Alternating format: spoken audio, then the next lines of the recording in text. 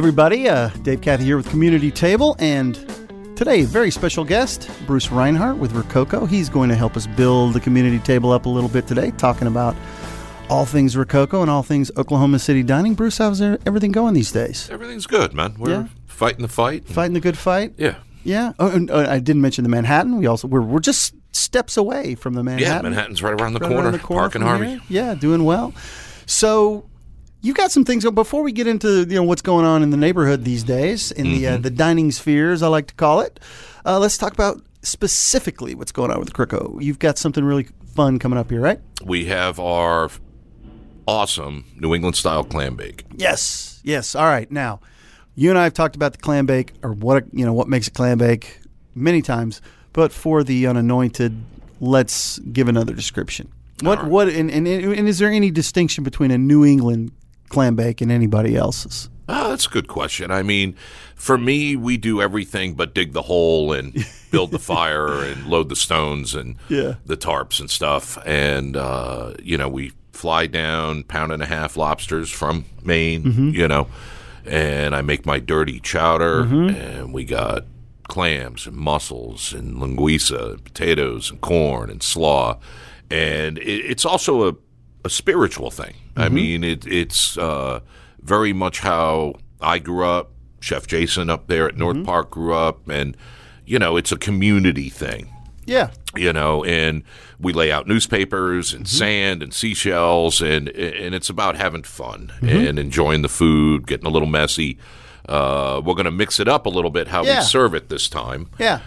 Classically, we always did it like on a Saturday afternoon in buffet style, but always listening to our friends and our guests.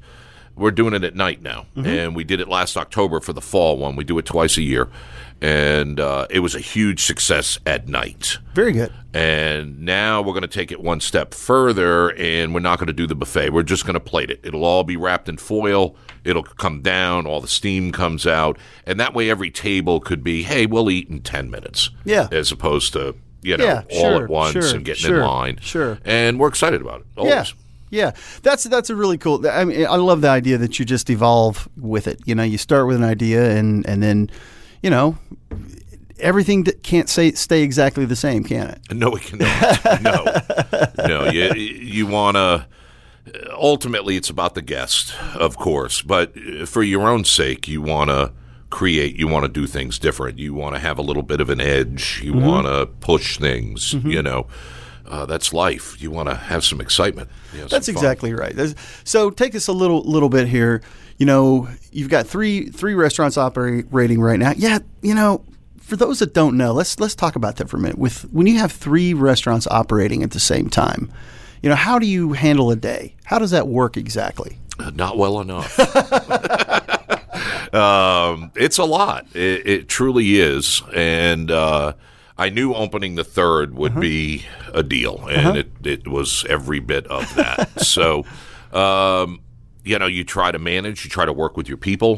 Thank God I have great people, but I remember a column in the New York Times decades ago, and they followed a restaurateur who had 8 or so in New York City, and he said running restaurants was like juggling live grenades. And that's what it is 24/7, but it's the life we love. It's the life we grew up in, and there's great days and there's not so great days. Yeah, now you say you grew up in it. Now, refresh my memory, exactly how old were you when you got into this game? I was 15. 15 years old.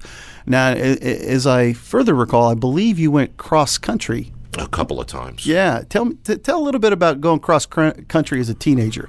Well, I was on my own at an early age. I was actually homeless for a while in San Diego. And a buddy of mine convinced me to go apply at the Hotel Del Coronado. And we actually, found some clothes, got me dressed up. I snuck into the kitchen. Found the chef's office, this big glass box overlooking the whole thing. Everyone's looking at me like, who is that kid? And I just knocked on the door, told the chef he had to hire me, and that I did this, and this. I think I was 18 at the time. And he was just enamored with the whole thing and hired me. And I was there for like 4 years, worked in all the departments. It was a great time in my life.